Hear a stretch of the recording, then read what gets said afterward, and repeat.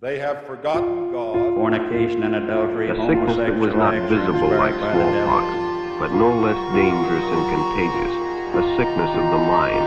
You see, Ralph was a homosexual.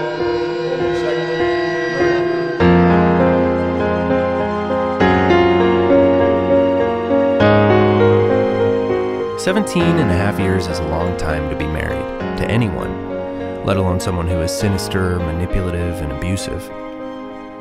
Of course, there were good times too. Neil didn't just have downs, he had ups, and occasionally would enjoy being silly. But this isn't Neil's story. So during our interview, I chose to ask my mom mostly about the significant moments of struggle and hardships that she went through. And the horrific stories of what Neil put her through over all those years are so numerous that they would take many, many episodes to cover. Sandra and I talked quite a lot over those 2 days in April, and there are many stories she shared with me that for the sake of being concise, I cannot include. But I have chosen to share the stories I believe to be most representative of her experiences.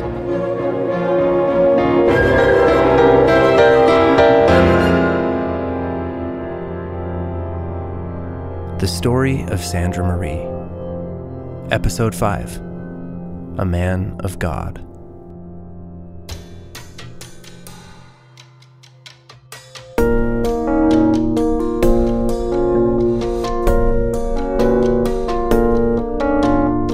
One day Neil was still out of work and he was very, very down, and I tried to cheer him up, and I said, maybe you should just concentrate on the blessings you have.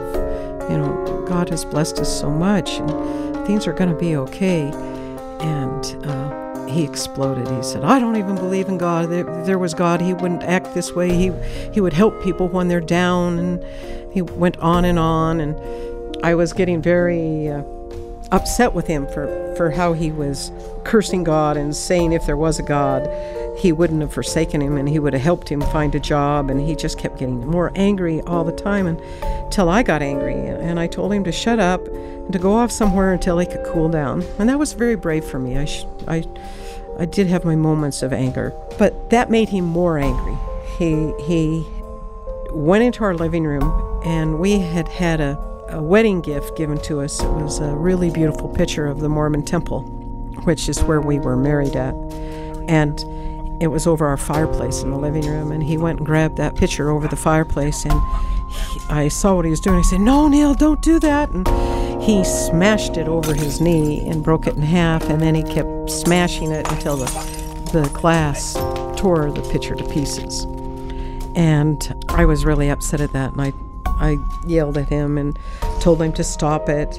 And then he ran upstairs, and we had two beautiful pictures of Jesus in our home. One was in our bedroom, and one was in our family room. And he headed upstairs, and I knew where he was going. And so I tried to tell him to stop it, that what he was doing was a sin, and he needed to stop that. And I think I shouldn't have said that. That probably just fueled his anger. But he went into our bedroom, and he grabbed this beautiful picture of Jesus and smashed it, and glass went everywhere. He was saying he didn't believe in God anymore, and he said, fuck you, God. Come on, strike me with lightning. Do something to me. If you're a real God, you can strike me with lightning right now. And that really upset me. I said, Neil, you're committing a really horrible sin by doing this. You need to stop. And that he went downstairs, and I was trying to follow him and grab him for that, but he just kept ranting and raving and cursing God, and he went and broke the other picture of Jesus. And I was sobbing, and I was so angry at him. And after he said, fuck you, Heavenly Father in heaven, he left and got in the car and drove off. And I cried for quite a while, and then I started picking up the mess and cleaning up the mess. And something died in me that day. I really believe that Neil did offend God that day, and that the spirit left our home. It didn't feel the same to me. Oh, he also demanded that we never have another picture of Jesus in our house, ever. And we never did, except when my daughter came home with a little tiny picture of Jesus. He never hardly ever went into the girls' room, and so it hung there. he didn't know about. But I think he offended God, and I'm not sure if the Spirit left Neil then, but back then I felt like the Spirit had left Neil.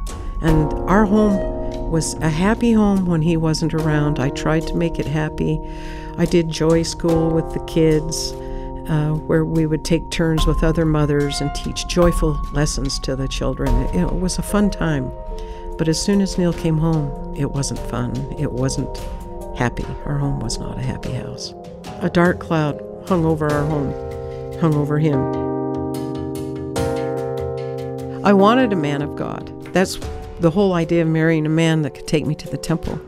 And that's what died in me. I realized I did not marry a man of God. I had married a man that was an abuser, a manipulator, controlling, and now he's saying he doesn't believe in God. And I really feel like when Neil came home and when he was around, so was Satan. It was something that I didn't want. The reasons I married your father were gone. They were a lie to begin with.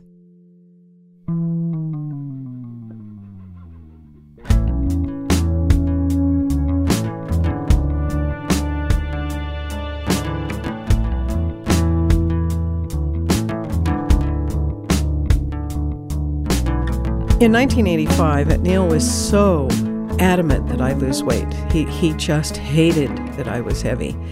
And so I had tried every diet I could think of and lose a little bit of weight and then gain more. And so I decided to go to the dentist and have my mouth wired shut. And I had my mouth wired shut for 6 weeks. I lost 37 pounds in those 6 weeks. I was very happy. I just drank diet shakes, sipped them through my teeth. I went clear to that extreme, and I was real happy I had 37 pounds off, but then shortly after I unwired my mouth and started eating normal again, the weight just bopped back on. And that was a constant threat, a constant trouble throughout our married life. He hated that I was overweight, and I tried and tried and tried, and I could never get the weight off.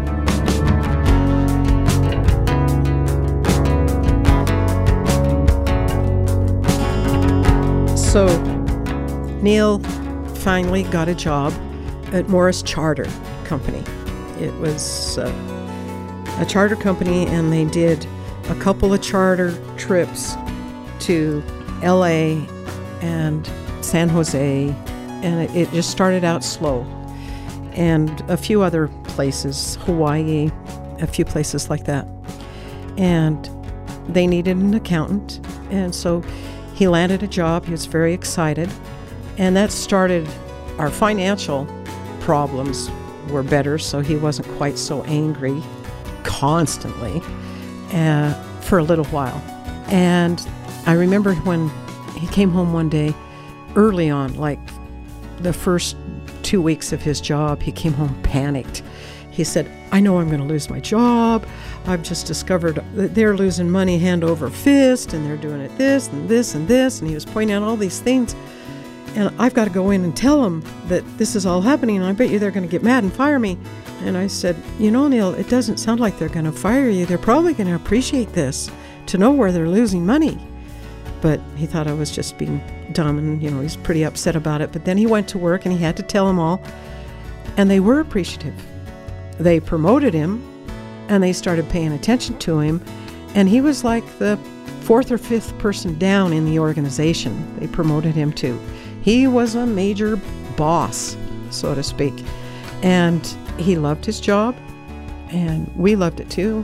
All the years that Morris Air was around, we got free travel anywhere they flew, and it was a fun experience as far as that goes. It was a very good company.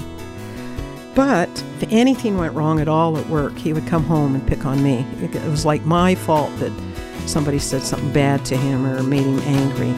And he was getting more angry and more angry all the time.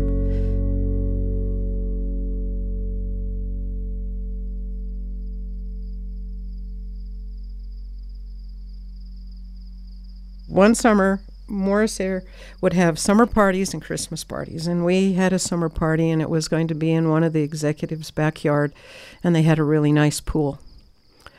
Well, he told me that he wanted me to come to the party, but he didn't want me to bring my swimming suit because I was too fat and ugly, and all the other women were beautiful. All the husbands had beautiful wives but him. And so I wasn't going to be getting in the pool. And I said, well, if I embarrass you that bad, maybe I should just stay home. He says, no, you have to come, but don't get in the pool. So that hurt my feelings, and I was kind of humiliated, but I went, and we had a nice dinner, and then after dinner, not all the women got in the pool, but I was just sitting around and quite depressed, not really talking to very many people, and Neil went and got in his swimming suit and was swimming around with all the pretty secretaries and everything like that, and having a great time, and I'm just sitting there being humiliated, and some of the women said, why don't you go get a suit on and come and join us? I said, no, thank you, I'm not feeling very well today. I'm just trying to make up something. And the president of the company didn't get in the pool, and he saw me sitting there, and kind of around the corner from where the pool was, he had a pinball machine. He said, I'm going to go play pinball. Would you like to play pinball with me?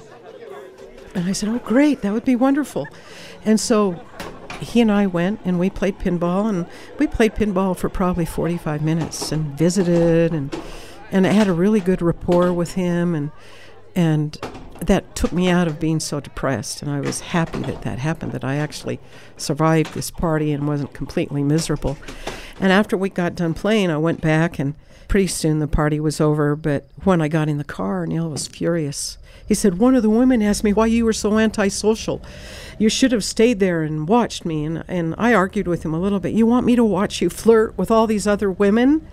What? And I can't enjoy and get in the water either? And so why do I want to do that? And when the president asks me to come over and play with him, who do you think is furthering your career? You playing around and flirting with the secretaries, or me making rapport with the president? And he didn't like that either, but it was true. I think I was helping his career by brown-nosing and getting to know the president, let alone flirting with girls. But that was a bad party.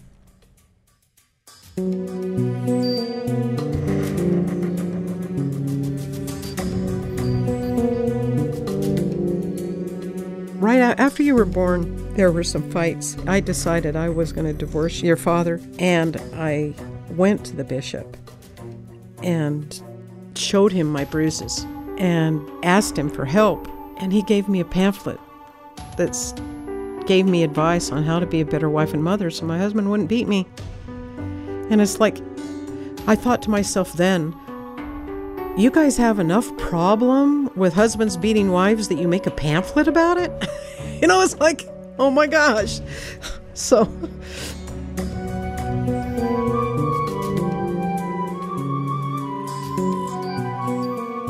but I was going to divorce your father because I just had it after you were born, and I told him I wanted a divorce, and he said, fine, we'll get a divorce, but I'm going to tell everybody, the courtroom, that you're a lesbian, and I'll get the kids. And I said, I'm not an acting lesbian. That was in my youth. I'm not sure that would be true. And he said, oh no, it will be true. And back then, it was true. I called 25 attorneys in Salt Lake City, and I said, I want to divorce my husband. He's being abusive to me. And I had some lesbian affairs, so to speak, when I was in my youth, but I've repented of that. I've gone through therapy, totally changed my life. I'm being a faithful wife. Will he get the kids if he tells people that I was a lesbian? And every one of them said, yes, in Utah you will lose your children. And so I stayed. That's the only reason I stayed married to your father, was because I didn't want to lose my kids.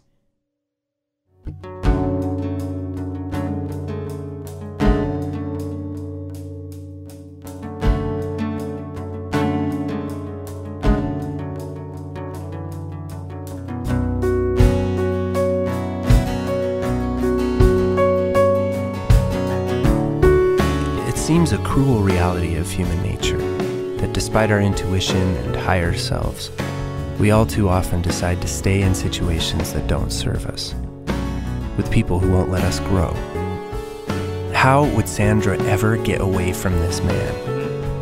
And why, after all the abuse, would she make the decision to have yet another baby with him?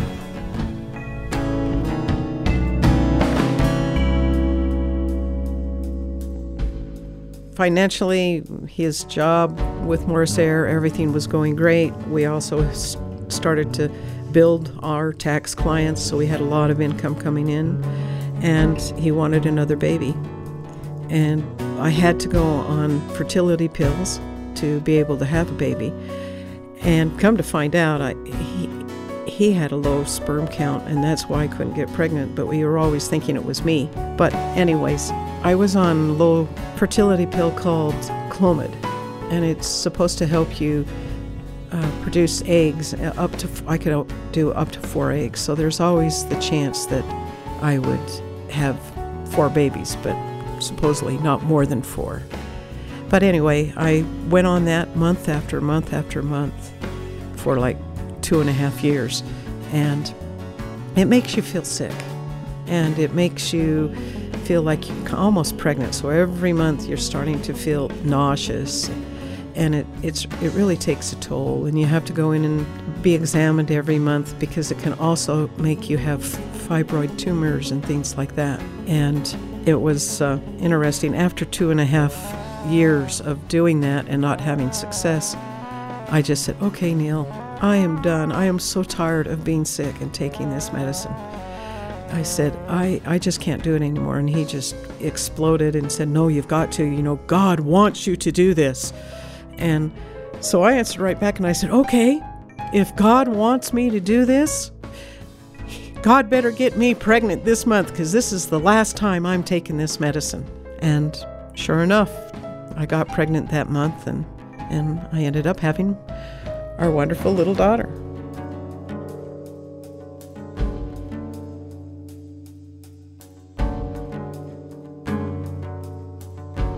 They got her out, and they said that usually after the pregnancy, hormones is what makes the tumor grow, they thought, and that they would watch it, and it should just shrink by itself.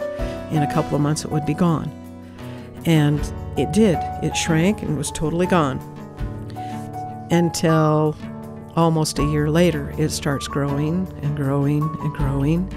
And it was like I was pregnant again. And the doctor said that we needed to take it out. And he said, are you going to want any more children? Because we can take it out vaginally and try to save it all so that you can have more kids. And I said, well, let's try to do it that way, because I know my husband wants more children.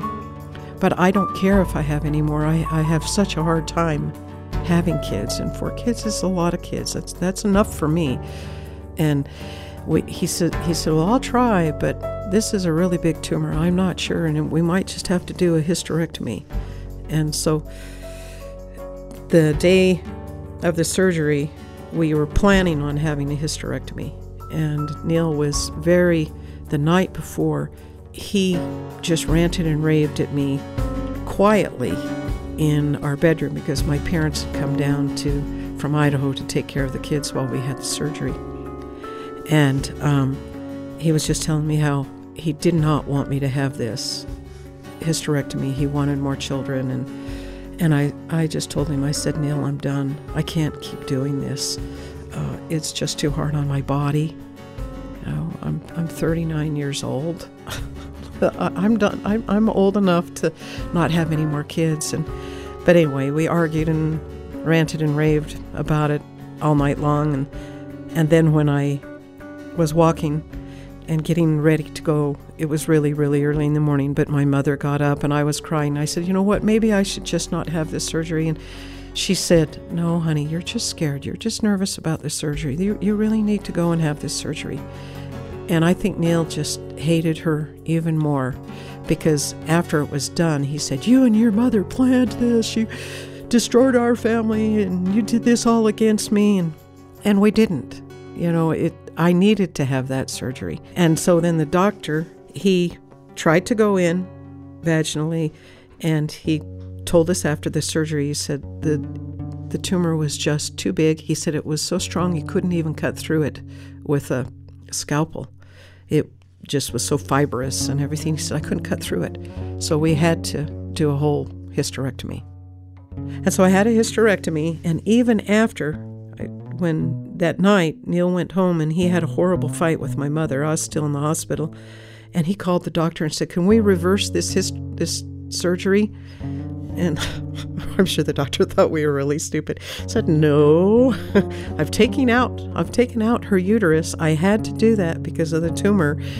You're not going to have any more babies. And that was a very, very hard time for him. And then, of course, after the surgery, you're not supposed to have sex for 6 weeks after so that you can heal properly. Well, the very first day I get home, Neil's, so horny. He wants to have sex. Da-da-da-da. And I said, are you kidding me? This can't be happening. I'm supposed to wait 6 weeks. And so I gave him some hand jobs to make him calm down, but that really wasn't what he was up to. What he really wanted to do was hurt me.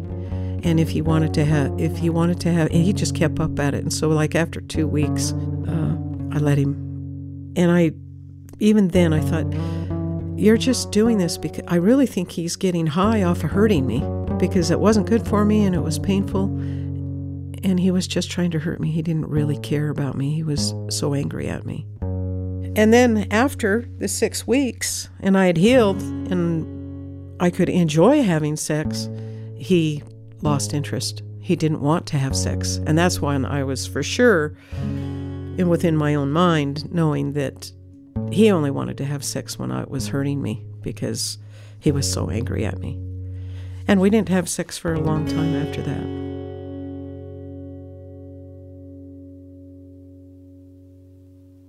Why did you keep going? Why did you keep having kids with him? And even after, so after the twins and then there's me, do you think that was God? Do you think? No, I think it was my decision to stay with him because I didn't want to lose the kids. And therefore, you've got to make peace with him.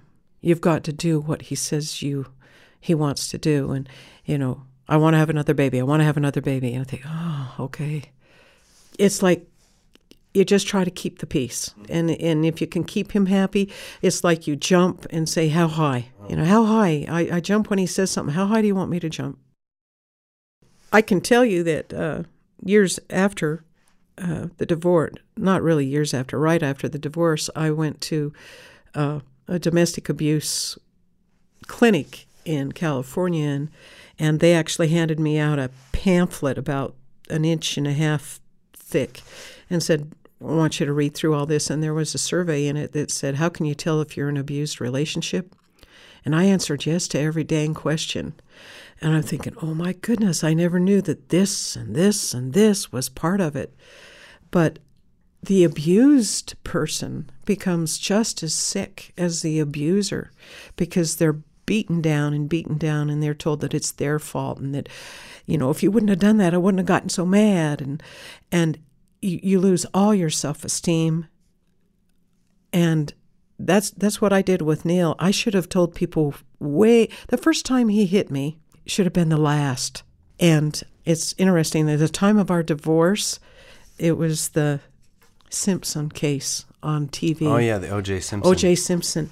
And I was listening to all that, and one of the reporters or doctors said, the first time a man hits a woman, it's his fault. The next time, it's hers. Mm-hmm. She needs to stop it immediately. And I didn't know any of that, but it just happens, and you let him go, and he promises he won't do it again, and he cries, and da-da-da-da, and you feel so compassionate for him in a way, because he's fallen apart, that he hurt you, but then he does it again. Mm-hmm. And early in our relationship, that was more like that. He'd get mad and he'd say he's sorry, but then he stopped saying he was sorry, and he stopped saying he would never do it again. It was like a daily occurrence. At the last 2 years of our marriage was like a nightmare. Yeah, you just kind of get caught up in it. And I think a lot of people who don't understand it, who haven't been through an abusive relationship, are just thinking, why? Okay, so hearing your story, they'd be like, okay, what, you had the twins with him, and then he hits you. I mean, even before I was born, he hit you for the first time. Right. So then it's like, you're going to have another kid with him? And then after everything you went through with me, it's like, right. oh, and still, it's like you want to reach over and shake you and be like, Sandy, stop it. That's right. You know? And part of that, it's my own sickness, but part of it I blame it on the church too, because it's the temple marriage. You're married to this guy supposedly for time and all eternity. They're telling you, go home and be a better wife and mother, and your husband won't hit you. And you have these beautiful little children, and he has the lesbian card. He uses the lesbian card. I'm going to lose my kids. So what do? You stay, until it got so bad I knew he was going to kill me. But then at the point, I thought, okay, when I really decided it was over, I'm going to go get a therapist that isn't LDS. I need some other kind of input because they're not helping me. And the first time I had my appointment, I said, the very first thing I want to ask you, and I don't want to be offensive or anything, but are you LDS? And she got that look on her face like, oh boy, here goes a client. I'm not LDS, so she's going to walk out, that kind of a look. And she goes, no, I'm not LDS. And I said, oh, good. I need a therapist that isn't LDS. And she told me in many of the sessions I went to with her that it's better to have a mother that is absent from the home, because in a divorce, one of the parents is going to be more, live in the home. They could both have custody, or share custody, but one's going to have a little more than the other. And it doesn't have to be the mother. It's traditional the mother has the kids more. But in my case, that probably wasn't going to work. But it's better that I wasn't there psychologically for my children to not have that daily abuse, seeing the father abuse the mother, because it's teaching all of them that abuse is okay. It's teaching my sons that they can abuse their wives, and it's teaching my daughters to take it. And so I was going to try to stop a cycle. And I also thought to myself, it's better that they have a mother that's alive and that can visit them and see them and love them, but from afar, than and have her alive and their father be in jail for killing her. And what would have happened to the kids if that would have happened? There's a lot of things to think about. Yeah, and then, with Neil's personality, he was just so possessive over his children, and he was such a warrior and such an abuser. There's no way he'd let you have the kids. There's no way. In fact, he used the lesbian card, so I couldn't.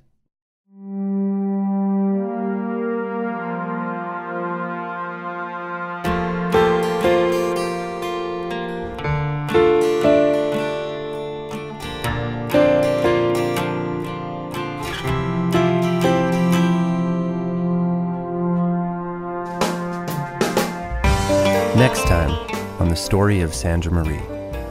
The dysfunction and abuse heightens to a state of sheer insanity and violence. Against all odds, completely shattered. From somewhere deep within, Sandra finds the strength to put an end to the marriage. The events that bring her to that, however, are dreadfully difficult to relive. Stay tuned.